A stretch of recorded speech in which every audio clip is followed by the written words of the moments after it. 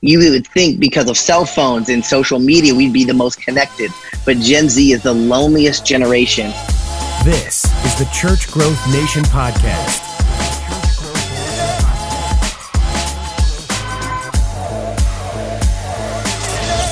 One of the things that some of the churches we work with keep telling us, I ask them when we are thinking about their social media strategy or their marketing, we say, who's your target demographic? And a bunch of people have been telling us, I used to hear young families, but more and more people are saying 13 to 21. And it catches me off guard because I'm like, I don't understand that. Those people, 13-year-old doesn't even have a car to decide where they're going to church. How is that your target demographic? And I guess the thinking that a lot of people are having is if you win a person at that age, you've got them for life because they're just kind of forming. And also, if you get a family to try a church, but the 13, 14, 15-year-old gets relationships, gets involved, they stick to the church because there's, depth there. So I think that is crazy because if you blink twice, that 15-year-old is going to be married and having their first kid and they're 25. And then that's the next demographic of, who we're trying to get to come to church. So if you get them at that age. Yeah.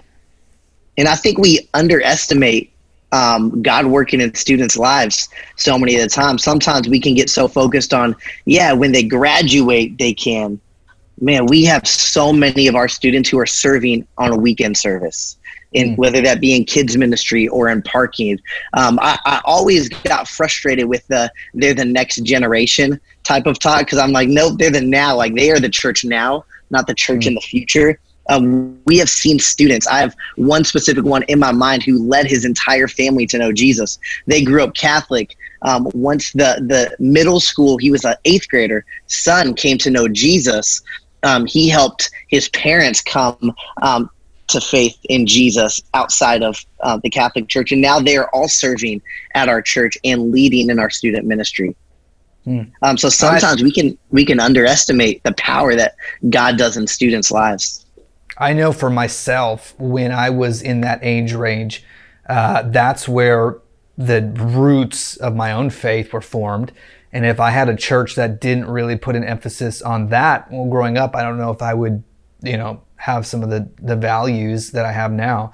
And I think you're right. That's a powerful statement. They're not the next generation. They're now. That's the ones that we have to care about now. And I think that it's true that there's a lot of people who won't even see some of the great content we put on a website or on a podcast or on an Instagram story, but maybe the 17-year-old will. And you want to get that person. They may not be somebody who's going to be an elder or your next super core family in the church because they might go to college somewhere else. They might move, but they're going to take that rooted faith that they have and they're going to start their own family. They're going to move to the next church. And then eventually you're going to be inheriting people at your own church that have those roots because somebody else instilled that into them. So if you today, Matt, were going to plant a church in maybe you went back to Riverside, California, okay, and you really wanted to have a culture that was strong and getting new people from 13 to 18, okay, what would you do? Free food. To engage that culture, it's so hard sometimes because you're dealing with so many different personality types. Some people like the big church, everybody together. Some people like the small groups. So I think it's doing some of those things just really, really well, right? You're in California, I'm in California. We always say that In-N-Out is the best partly because their menu, right? I hate going to Cheesecake Factory because it's a 55-page booklet called a menu. But In-N-Out, they do their core things really, really well. And that's something I know Life Church with Craig Rochelle and other churches have really hit on is we're going to do these 5 or 6 things really, really well. And so I think that's what I would do if I'm really targeting on 13 to 18-year-olds. I'm going to pick maybe about 5 things and do them with excellence in everything we do and figure out ways for them to get involved. One of the things for us at Eastlake with our high school ministry, we were doing everything on the weekends, in small groups during the week. And so we were doing Saturday night service. You know how hard it was to get 13 to 18-year-olds to not go to that party and to come on a Saturday night. When we moved it to Wednesday, maybe 2 months ago, we watched it shoot up numerically and growth-wise. And a big reason we did that too was statistically, when students, if they don't have those values, that core that you were talking about, by the time they graduate, it's hard to get them back in college. It's hard to get them back. And then you're hoping you can get the 35-year-old dad back to church that, even though he grew up in church, that's almost 20 years that you're there without a church. And so for us, we really built that opportunity for them to serve on the weekends, to be a part of the larger church at Eastlake Church, and not just sometimes youth groups, right? Could be mini churches. And so we wanted them to be a part of the whole church. And so now we have so many serving on the weekends. And so it's creating opportunities. I say that it's creating opportunities for them to serve and be a part of the larger body, not just a youth ministry, not just a small group, and doing these core things really, really well. I love it. So for you, obviously you can't tell the future, but where do you think you're going to be? Like, how much longer until you think that you launch your church? Are you going to go through something like ARC, or are you going to do it on your own? And where do you think regionally that you're going to land? Yeah, so we actually want to plant here in San Diego. So I moved out here a year and a half ago. This is where my wife is from. And so when we jumped on board with Eastlake Church about a year and a half ago, that's the first thing I told them when we were talking was, hey, we want to plant a church, whether that's in the next 3 to 4 years or 8 or 9 years. Being young in ministry, right, you want things to happen just like that. Like, I want to plant, like, because you'll see this social media pastor and you're like, I want to be 25 in church plant, and that's just not the reality. We're like, do we want to plant before we have kids? Or after? These are some of the questions my wife and I are just sitting down talking to. Do we want to plant before we have kids, or wait till they're in kindergarten to plant? What is the best for our family?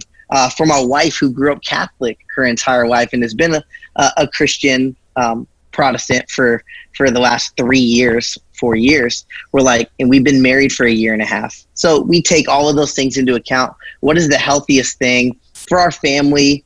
And I'm a big believer in being sent out by a church. I have friends who went to just go do it.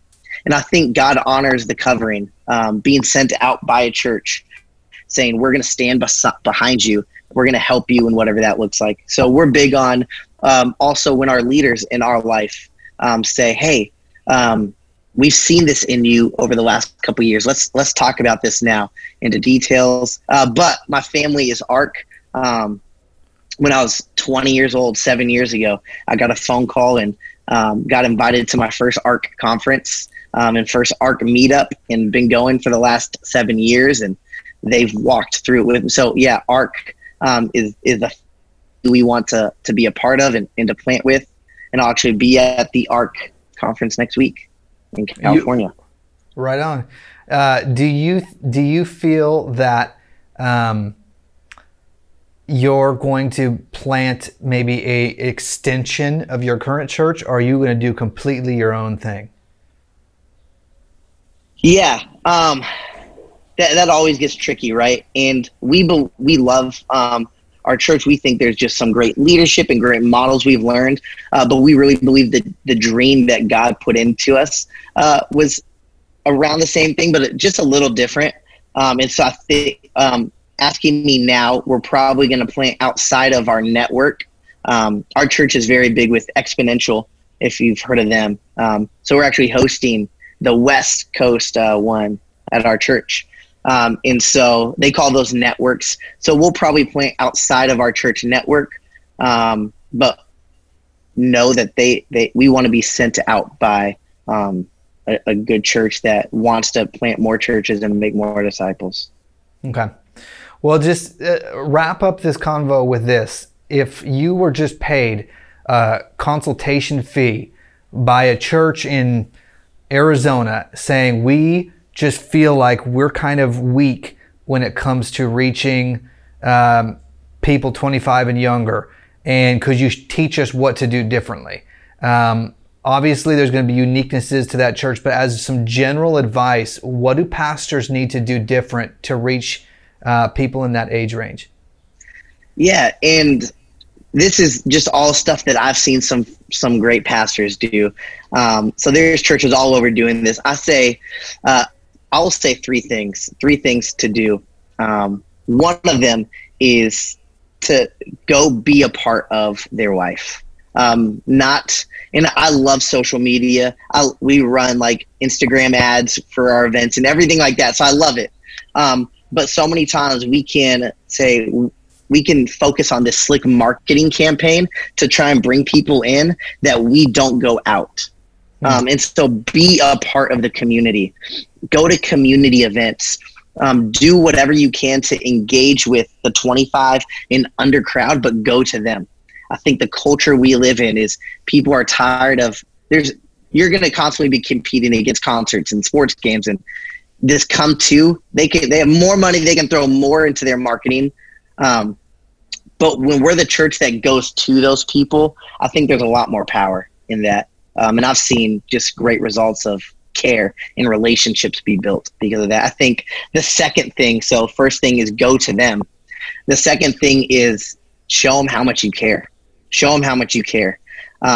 Generation Z, there's a great book by Barna Studies called Gen Z, and it's their whole research report. But they say Gen Z is the most lonely generation that we've ever had. You would think because of cell phones and social media, we'd be the most connected. But Gen Z is the loneliest generation.